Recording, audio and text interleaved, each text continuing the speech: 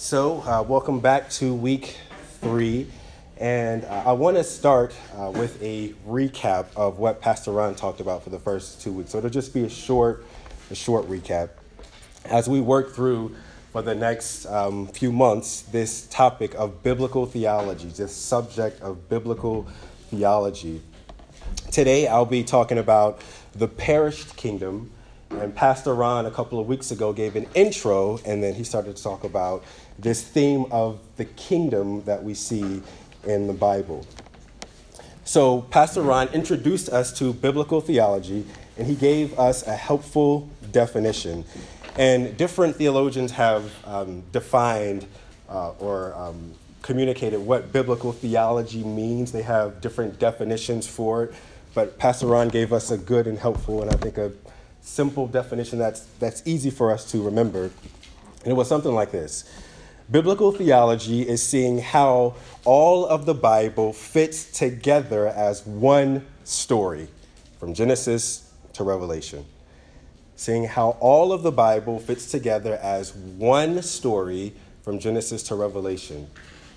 The Bible has one main theme because it has one divine author.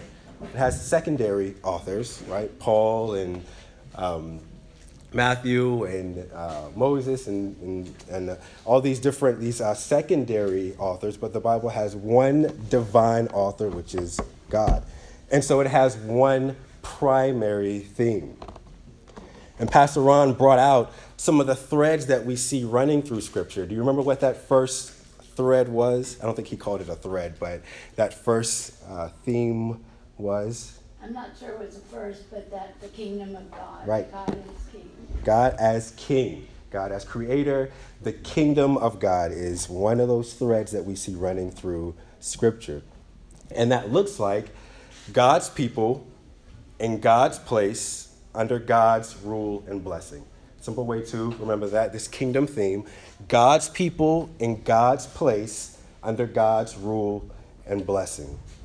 And we know that, as just has been pointed out here, great memory, we know that the Lord is, he's author of creation, he's king of creation, and the Lord created man as the pinnacle or the crown of creation.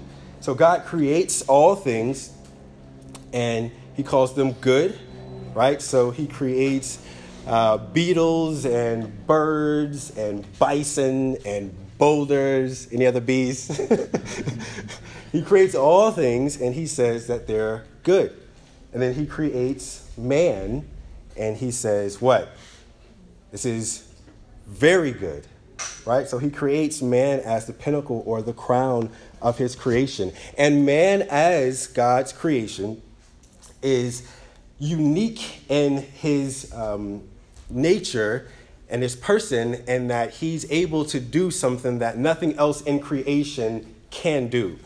Nothing else in creation has this ability to do what? Nothing else in creation was created to do what? To be the image of God. Man is created as the image of God, right? And not just Christians, not just those who are redeemed. We often think that only believers now are the image of God, but unbelievers, and any man, any person created is the image of God. Now that image is tainted and corrupted, and I don't want to get ahead of myself, but all of men are the image of God, created in the image of God. Okay, so Genesis 1-2 gives details of God's work of creation. The heaven, the stars, the clouds, plants, animals, canyons, camels, catfish, all created by God. So from the top to the bottom, God's creation was good and very good. So sometimes my kids and I will sit on the couch and we'll watch a movie. Every once in a while on a Friday, I might go out and hang out with some brothers, or Kareem might go out and hang out with some other sisters. And on those nights when my wife goes out, when she does, me and the kids, we have like a little movie night. So we sit on the couch and we watch something. It's a lot of the same. When you have kids, they are entertained with the same movies and shows over and over and over and over and over. So the little one, Sarai, she likes the movie Cars. So we sit down on the couch and we're watching Cars one Friday night. I ordered Papa John's and we had a daddy kids night. So we ate Papa John's and we watched Cars. Cars 3. Cars 3 is obviously, it's about cars. They didn't want to surprise us, so they named it Cars. So it's Cars 3. So we're sitting and we're watching Cars. We're having a great time. And the kids are up, they're running around, they're sitting with daddy, and we're all just enjoying this movie, Cars. And Cars starts off with cars going around a racetrack. It's a very simple plot. So they're going around a racetrack, right? And they're racing. Cars, racing around a racetrack. And there's some dialogue and whatnot. And I can't even think of the main car in the movie. But they're going around the racetrack. And that's the first 30 minutes of the movie is just sort of some dialogue and some racing. And then at one point in the movie, things change. So the main character, the car, is going around the track, and he's about to win this race. It's like the NASCAR. Now, I don't follow racing. The only thing I know about racing is NASCAR and Daytona 500. Those may be the same thing. They may be different. I don't know. But they're going around the track. And at one point in the movie, things change. So the background noise drops out and it gets quiet. And as the car comes around the curve on the track, he blows a tire and the car ends up in the air. And it's dead silence in the movie. And my kids, they're so funny. Even they feel something is different about what's happening here. Right, so it gets quiet, and they look at me with those big eyes, and they look at the movie, and they look at me, and I'm like, yeah, it's getting serious, right? And so the car is coming around the track, and he blows a tire, and he crashes, and the scene is of the car in slow motion turning in the air, and you see pieces falling off of the car. And it's all in slow motion, it's quiet, and it's the directors, they wanted to grip you with this scene. Something about this scene is different. Something about this scene is not like what's been happening up until this point. And so it's slow motion, and the car eventually turns, and it turns, and it turns. And then the scene speeds up again, and the car crashes, and sparks and fire and pieces fly everywhere. And it's this moment in the movie that you notice something is about to change. Something in this movie is going to be different from this point out because of this scene. And in the garden, up until the fall, there's its beauty, its creation, it's good, very good. But then out of nowhere, there's this scene. There's something different about what's going to happen here when we see, or when it's revealed in this story, the talking serpent, Satan. Something about this dialogue between this talking snake and Eve is different. Something is wrong here, right? So we know the rest of the story from this point out is going to be different. And so Genesis 3 brings us to this point, and we see something happening that is crucial to the rest of the story. And Genesis 3 starts with these words. Genesis chapter 3, verse 1 starts with these words. Now the serpent was more crafty than any other beast of the field that the Lord God had made. So something about this is different. Everything is good, very good. But then 3:1, now the serpent was more crafty. So let's read Genesis 3, verses 1 to 7 together, and then we'll go back and talk through this talking snake. So up until this point, again, everything's been good. Up until this point, it's just sort of been this sweet, this pleasantness of creation and God showing his creative power and him being king and sovereign and all these things. But then something different happens in Genesis 3, something that we know is bad. So Genesis 3, verse 1. It says, "Now the serpent was more crafty than any other beast of the field that the Lord God had made. He said to the woman, 'Did God actually say you shall not eat of any tree in the garden?' And the woman said to the serpent, 'We may eat of the fruit of the trees in the garden, but God said, you shall not eat of the fruit of the tree that is in the midst of the garden, neither shall you touch it, lest you die.' But the serpent said to the woman, 'You will not surely die, for God knows that when you eat of it, your eyes will be open and you will be like God, knowing good and evil.' So when the woman saw that the tree was good for food, and that it was a delight to the eyes, and that the tree was to be desired to make one wise, she took of its fruit and ate. And she also gave some to her husband who was with her, and he ate. Then the eyes of both were opened, and they saw that they were naked, and they sewed fig leaves together and made themselves loincloths." Something is different about Genesis 3, 1-7. Something unique. Up until this point in the story, it's been good, and very good. And then this. Something is not right about this scene, and it changes the rest of the narrative. Genesis 3:1 starts by saying that the serpent was crafty.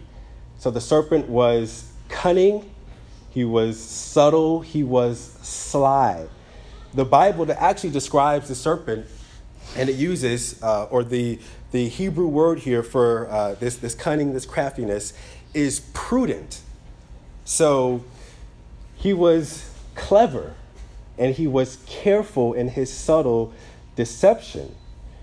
And when the Bible says that he was crafty and he was cunning, clever, prudent, it's saying that nothing about him at that moment alarmed Eve to the danger of his presence. Nothing about him was outstanding, right? So he didn't have a shirt on that said, "I'm bad for you." He didn't have a shirt on that said, "Caution, I'm evil." No, he was a crafty, subtle serpent, right?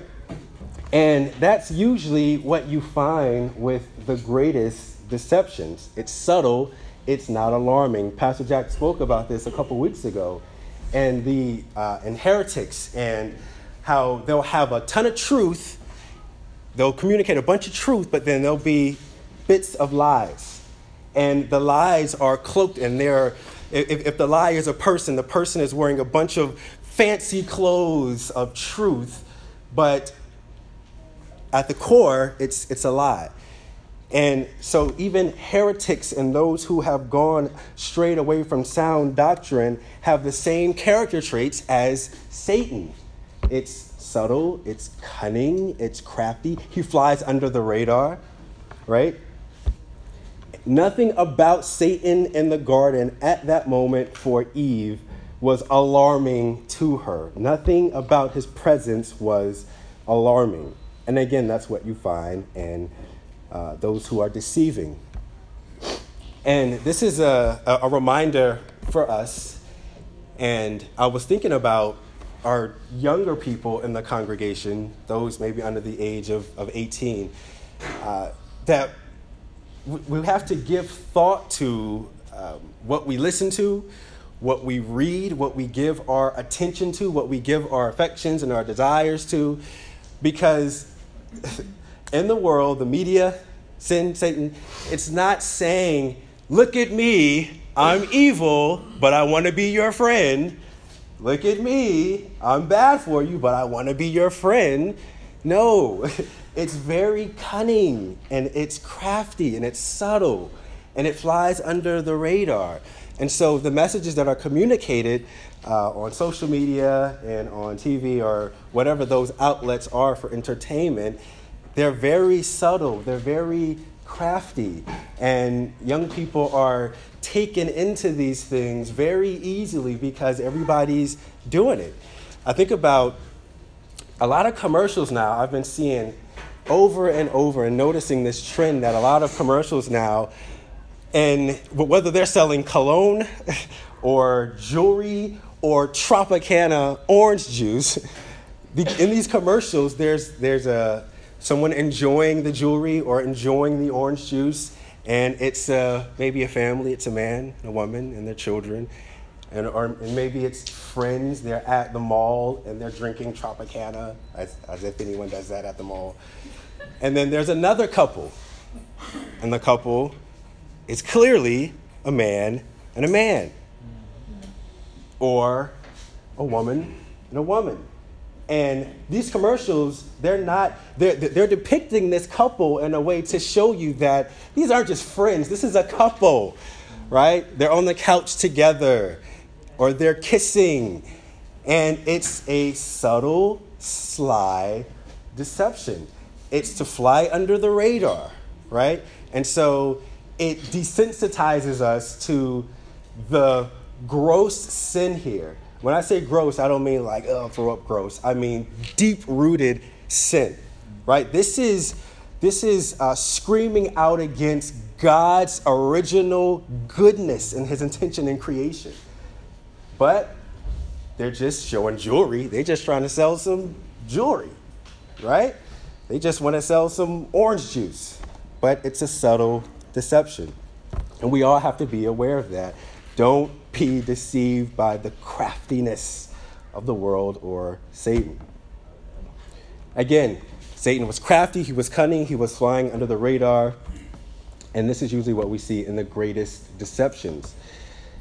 They usually sound reasonable. Satan's words to Eve, they sounded reasonable, right? The Lord knows you will be like him, knowing good and evil. I don't want to get ahead of myself, but I am going to get ahead of myself. What's the problem with Satan saying to Eve, the Lord knows you will be like him? What's the problem with those words? The Lord knows you will be like him. Remember what I said earlier, right? God created all things, beasts, boulders, mountains, canyons, all these things. Good. Comes to man, very good. I said something about them was distinct. Remember? What's the issue with Satan saying to them, you will be like God? It's a lie. It's a lie. Because the divinity is not in them. Right. So the issue, the problem with what Satan said, you will be like God, they were the image of God. They were already like God. In that sense, they were the image of God. He's coming to them with something that should have been obvious. You will be like God. We're the crown of his creation. We're the only ones able to bear the image like this. God made them in his likeness. They were already like God. Not God, right? So we know the distinction between man, creature, and creator. They were not God, but they were like God. So this deception should have been obvious. Now, we'll talk about that more, maybe a little later or next week.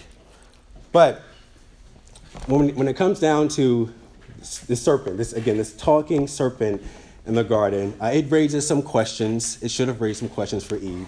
He's a talking snake. Something about that should have been outstanding, right?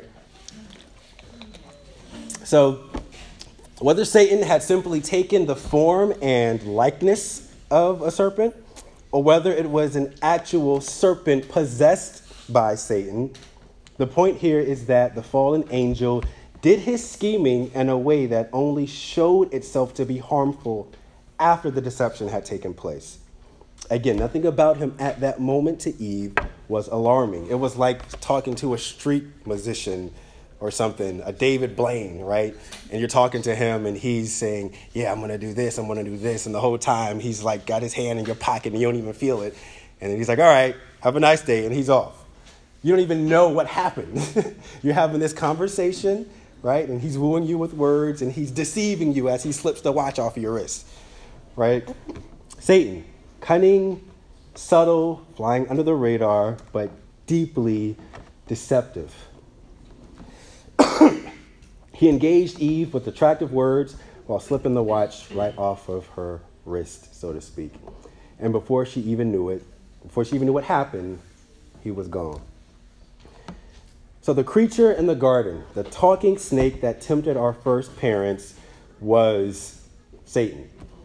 The Bible identifies him as Satan. I don't have PowerPoints for us this morning, but if you go to Revelation 12, verse 9, the Bible gives us more data, gives us more clues as to the identity of this talking snake in the garden, this deep deceiver. Revelation 12:9. Let me have someone read just verse 9 for us. So the great dragon was cast out, that serpent of old, called the devil and Satan, who deceives the whole world.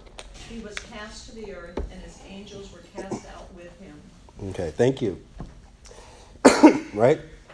So we get more data in subsequent revelation that gives us the identity of the serpent, the talking snake. Revelation 20, verse 2. Someone go there, or let's all go there, and then have someone read Revelation 20, verse 2 for us.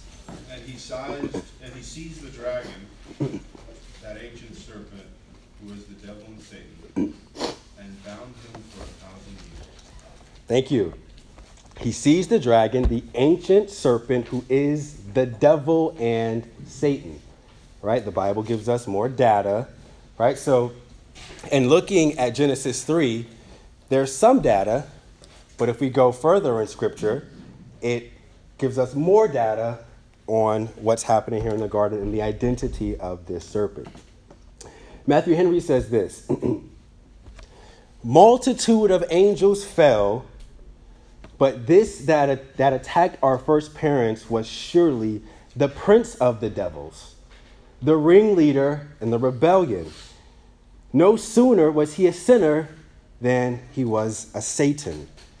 No sooner a traitor than a tempter. As one enraged against God and his glory and envious of man and his happiness, he knew he could not destroy man but by debauching him, by deceiving him. And that's exactly what the evil one did. He deceived them. Now, I've had conversations with people, I'm sure maybe you have too. Most people, when they come down to, when they look at Genesis, or if they have any familiarity with the Bible, even a little bit, when they think about Genesis, they think that God and Satan are sort of these cosmic arch enemies, right? So there's a big cosmic chessboard, and on one side is Satan, and on the other side is God, and they're playing chess. I've never played chess. Maybe I'm not smart enough for it. I was going to say checkers, but that sounds like a 5-year-old. They were playing chess, right?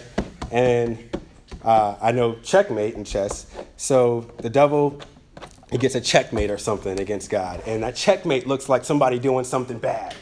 And the Lord says, man, Satan, you're good.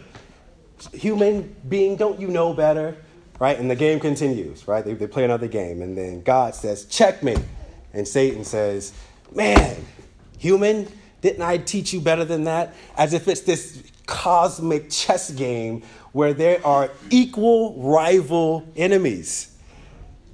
Are they equal rival enemies? Is this a tug of war for humanity? And sometimes one day the Lord's really strong. He's been eating his weeds or something, and he wins. And the other side is Satan, and he's had his protein shake and he wins. No, that's a blasphemous thought. It's blasphemous. Satan and God are not rival enemies. we have to remember, right, up until this point in Genesis, God's creating good, very good, right? And all the good, plants, animals, boulders, bees, beetles, and all that created beings, created angels. Satan is a creature.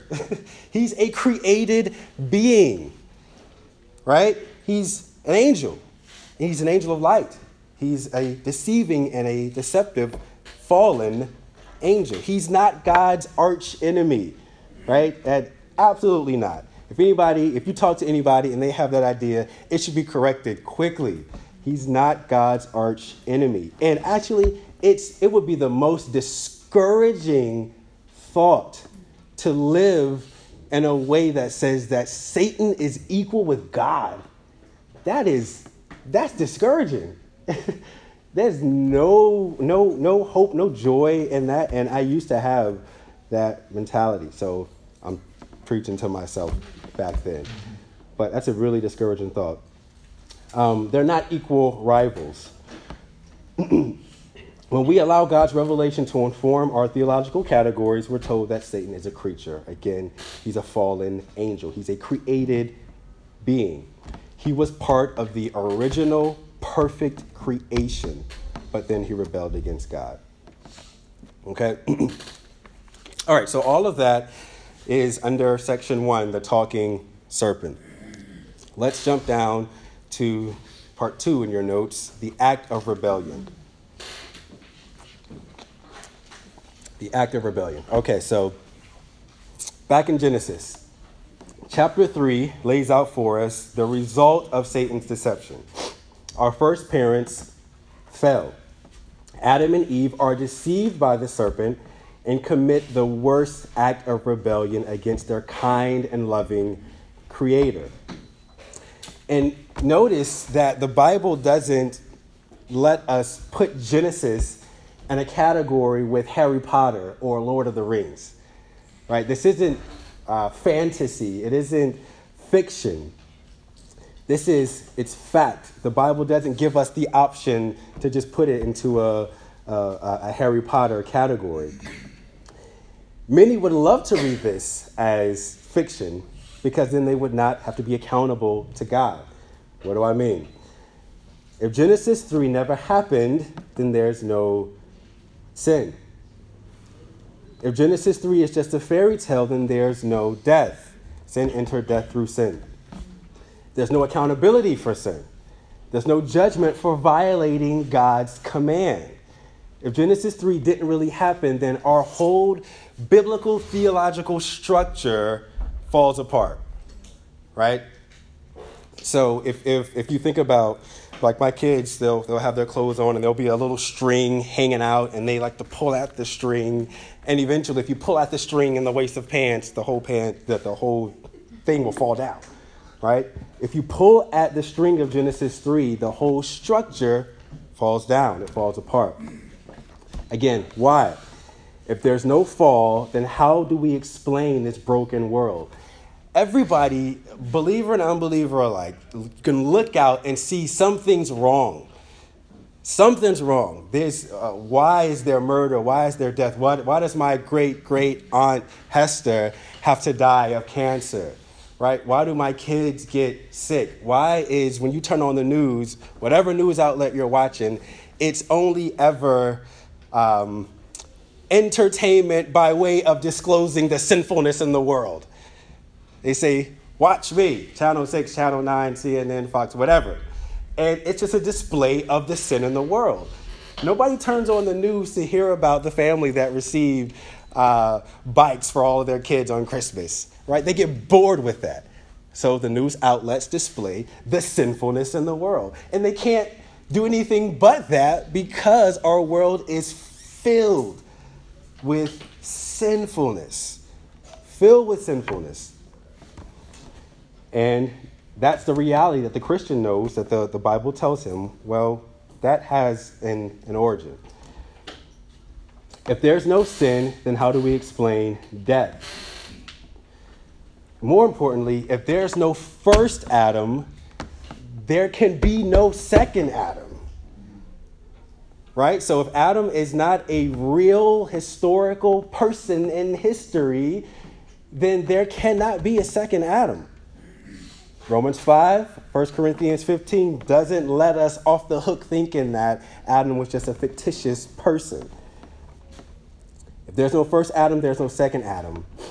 If this act of rebellion that put all men into a state of sin and corruption didn't happen, then what are we redeemed from? The Bible doesn't allow us to be neutral here. Okay? Romans 5. Let's go there really quick. Romans 5, verse 12 through, let's read 12 through 19. Let me have someone read that for us. So whoever reads this, read it nice and loud. As this person is reading, look for the reality of Adam, right? The Bible contrasts Adam and Christ. Not a fictitious person with a real person, but a real person with a real person. And the Bible says something important for salvation about Adam and Christ. So let me have someone read verse 12 to 19 for us. Therefore, just as sin came into the world through one man, Thank and death you, brother. through sin, and so death spread to all men because all sinned, for sin indeed was in the world before the law was given. But sin is not counted where there is no law. Yet death reigned from Adam to Moses, even over those whose sinning was not like the transgression of Adam, who was a type of the one who was to come. But the free gift is not like the trespass, for if many died through one man's trespass, much more have the grace of God and the free gift by the grace of that one man, Jesus Christ, abound to many. And the free gift is not like the result of that one man's sin, for the judgment following one trespass brought condemnation. But the free gift following many trespasses brought justification. For if because of one man's trespass death reigned through that one man, much more will those who receive the abundance of grace and the free gift of righteousness reign in life through the one man, Jesus Christ. Therefore, as one trespass led to condemnation for all men, so one act of righteousness leads to justification and life for all men. For as by the one man's disobedience the many were made sinners, so by the one man's obedience the many will be made righteous. Amen. Man, it's so much there. So much there. But to keep the target in front of us here, the point is that Adam was a real person. You see this language, as through the one man, as through the one man, as through the one man. The Bible doesn't allow us to view Genesis as a possibility or, again, fiction or fantasy. Death and sin came through the one man.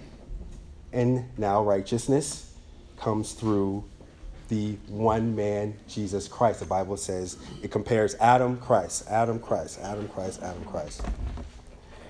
Not fictitious, but a reality. And the explanation for the sin in the world. Right? We know what the problem is, and we know what the solution is.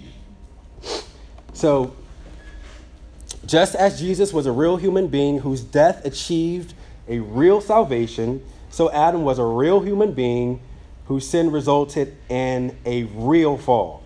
Since death came through a man, the resurrection of the dead comes also through a man. You also have to notice something else here that's very important. Do you notice federal headship here? Do you notice Adam is not just representing himself? He's not just representing Eve. He's representing everybody, right? So Adam is created as a representative, right? He's the federal head. Another way of saying Adam is a representative for all of mankind.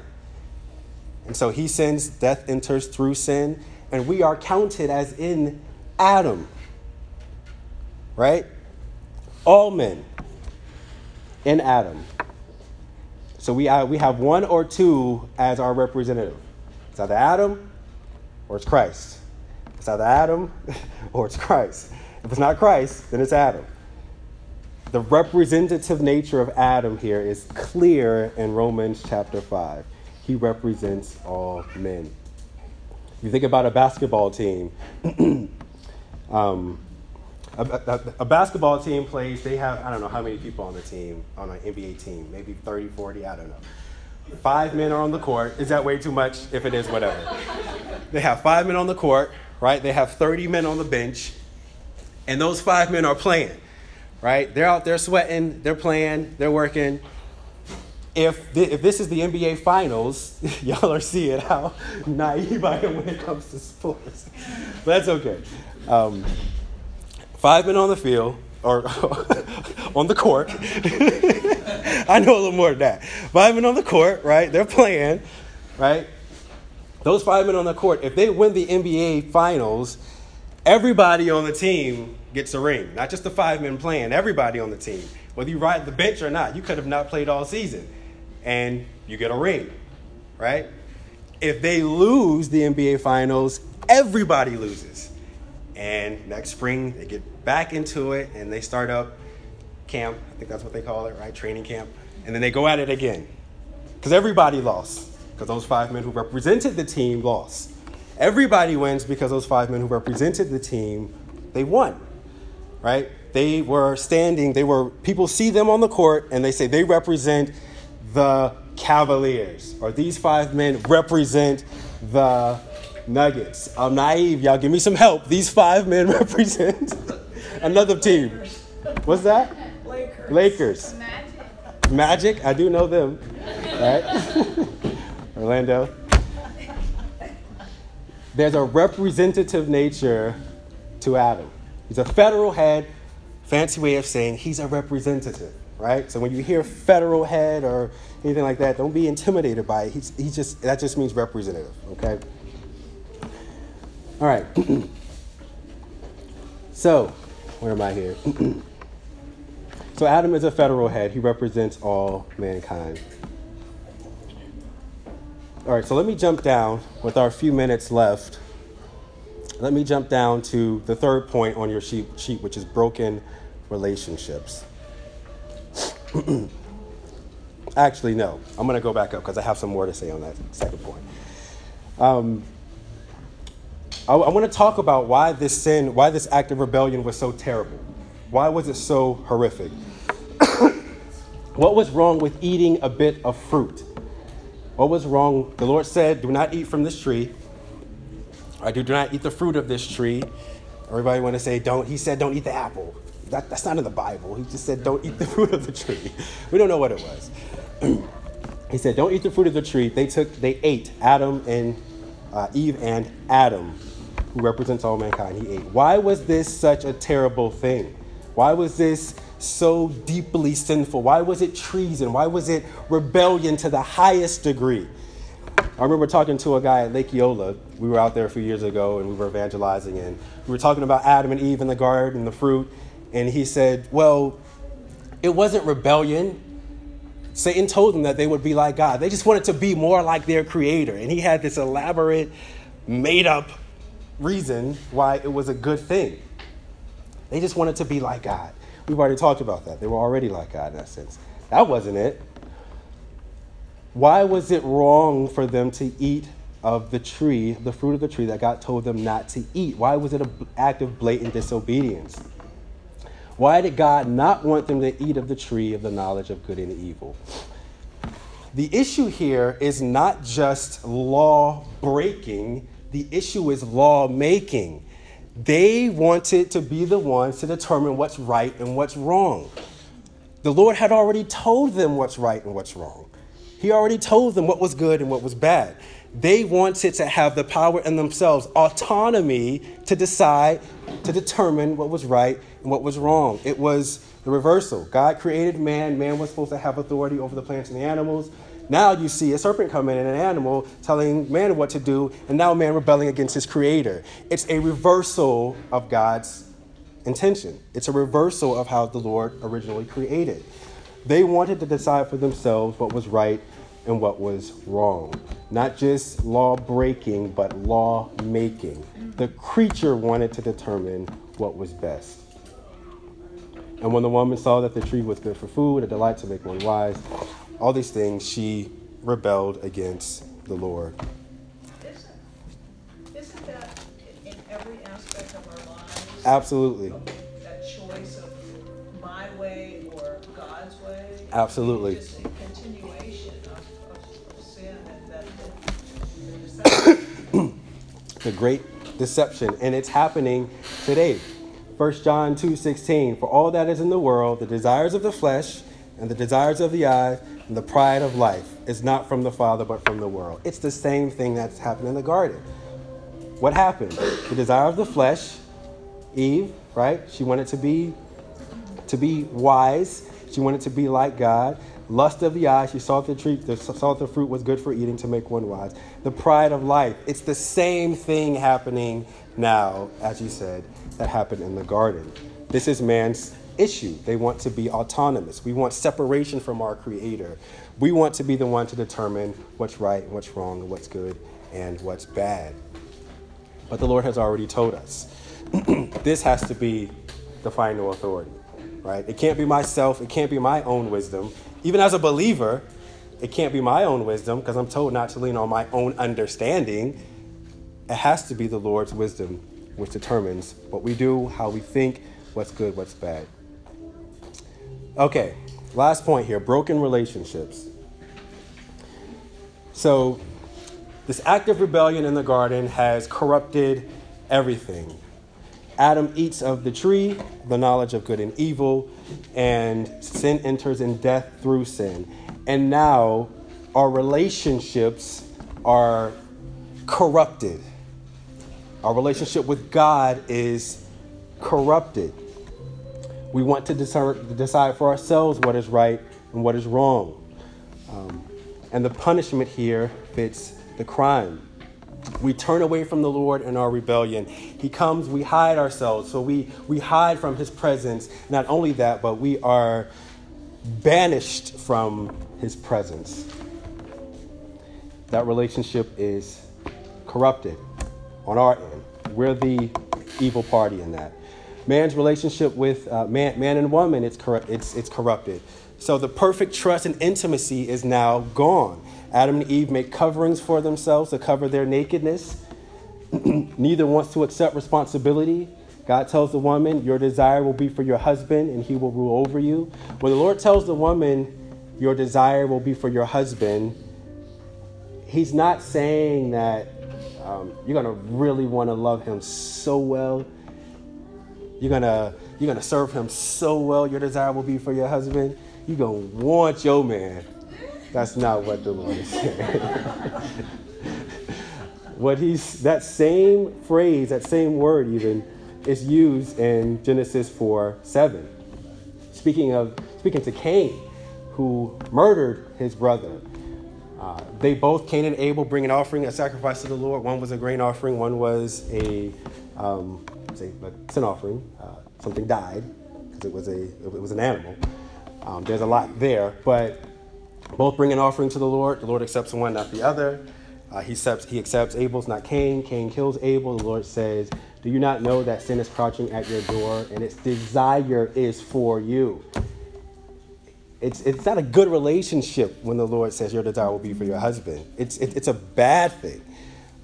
It's the woman wanting to usurp and the man ruling tyrannically, right? So the woman wanting to be in the place of the man and the man ruling in such a way that's abusive and tyrannical.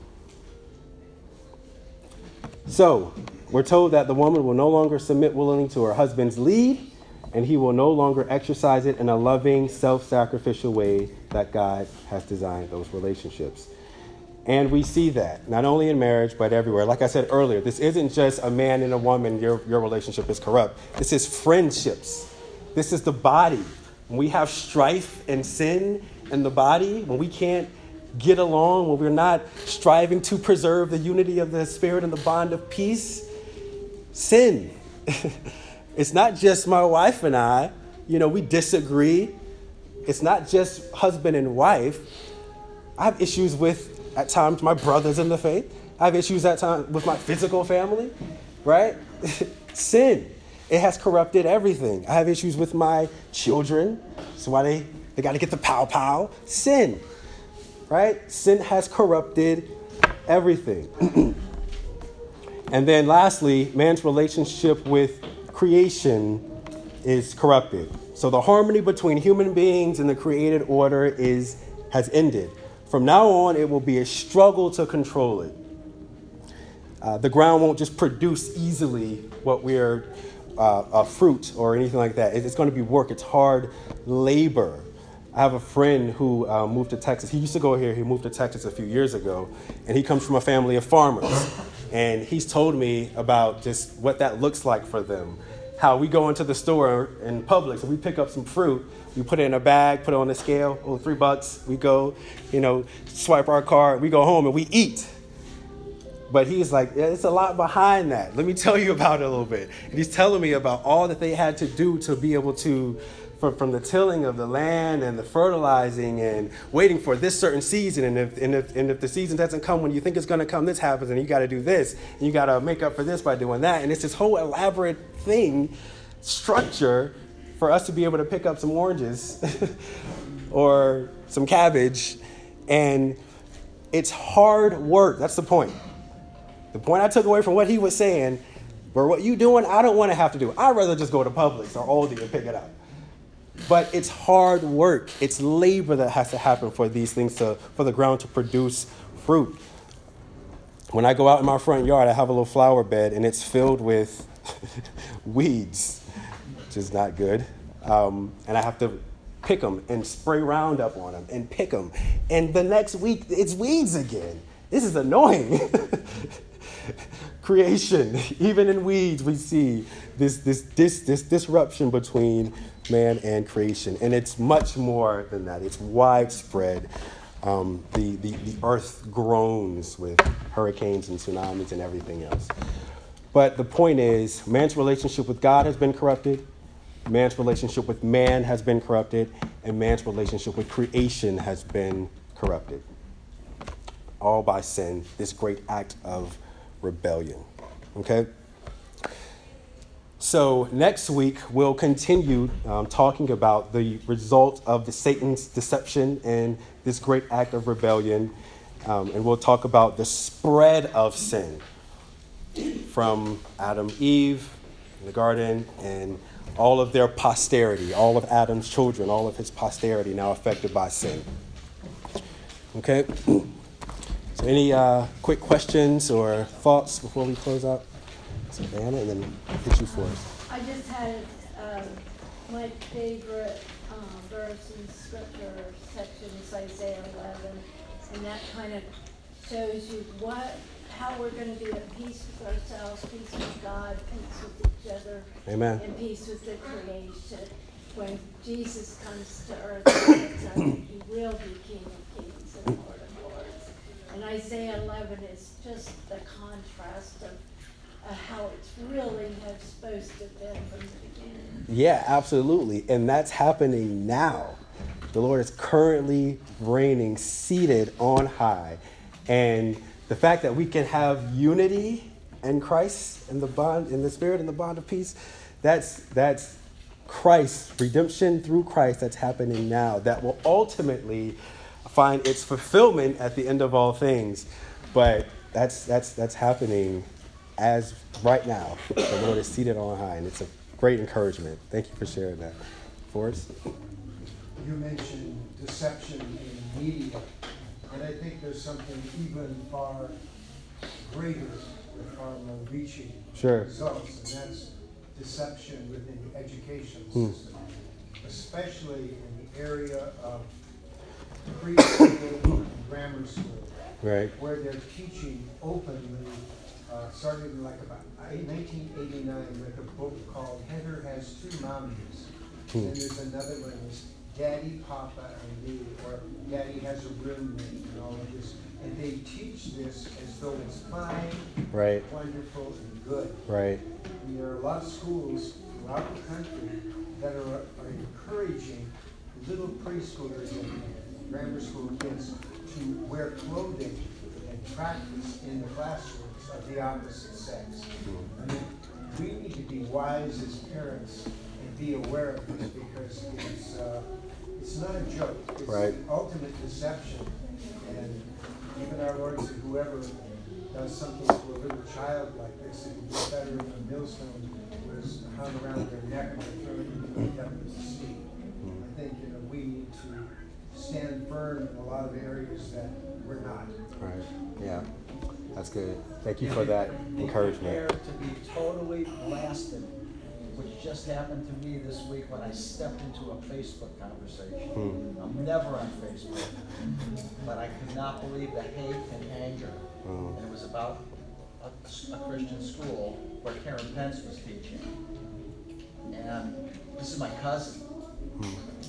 And it was, I was talking to Nancy last night. I can't believe how much hate there was. Yeah. Yeah. Tolerance becomes intolerance very quickly. But yeah. So we'll hit one more here and then we'll close out. One thing that I want to say, I know you all know this, but I think it's important to say that Genesis 3 didn't took God by surprise. There is no credit to the devil. So I just wanted to point that out. Yeah, amen, amen. The Lord was sitting on his high and holy throne, and Christ wasn't plan B. Wasn't an oops. Right, the Lord always Good, intended. good, very good. No. Right, the Lord always intended to redeem, to display his glory, the glory of the triune God, I know we're gonna get through to the that. redemption of all things. And we are going to get to it. Okay, I have to close out. I'll pray, and then let's continue to think on these things, and we'll continue to think about them together next week. Okay? Father, we thank you so much for your grace toward us. We thank you for your word, which is sufficient for life and godliness. We know that you are a God who is ruling and reigning and sovereign, and you've determined to display your glory in the redemption of all things through the person and work of the second person of the Trinity. Lord, we thank you for your kindness toward us, and we pray that you will continue to cause us to think through the reality of sin, through the reality of the fall and corruption as we see it, and may it remind us that there is coming ultimately a time where all sin is done away with. Even now the kingdom is established, and you are bringing people into this kingdom as the gospel is proclaimed. And Christ has done, the second Adam has done what the first Adam did not do. All of these things you have divinely decreed would take place. And all of these things are for the glory of the triune God. So let us not forget that. But let us not walk too quickly past the reality of sin and what we see in Genesis 3. So, Lord, may you continue to inform our consciences, our wills by your word. And may you bless us now as we go into the sanctuary to attend to the means of grace of the preached word and the Lord's Supper. And may you glorify yourself in the midst of this congregation. In Jesus' name, amen.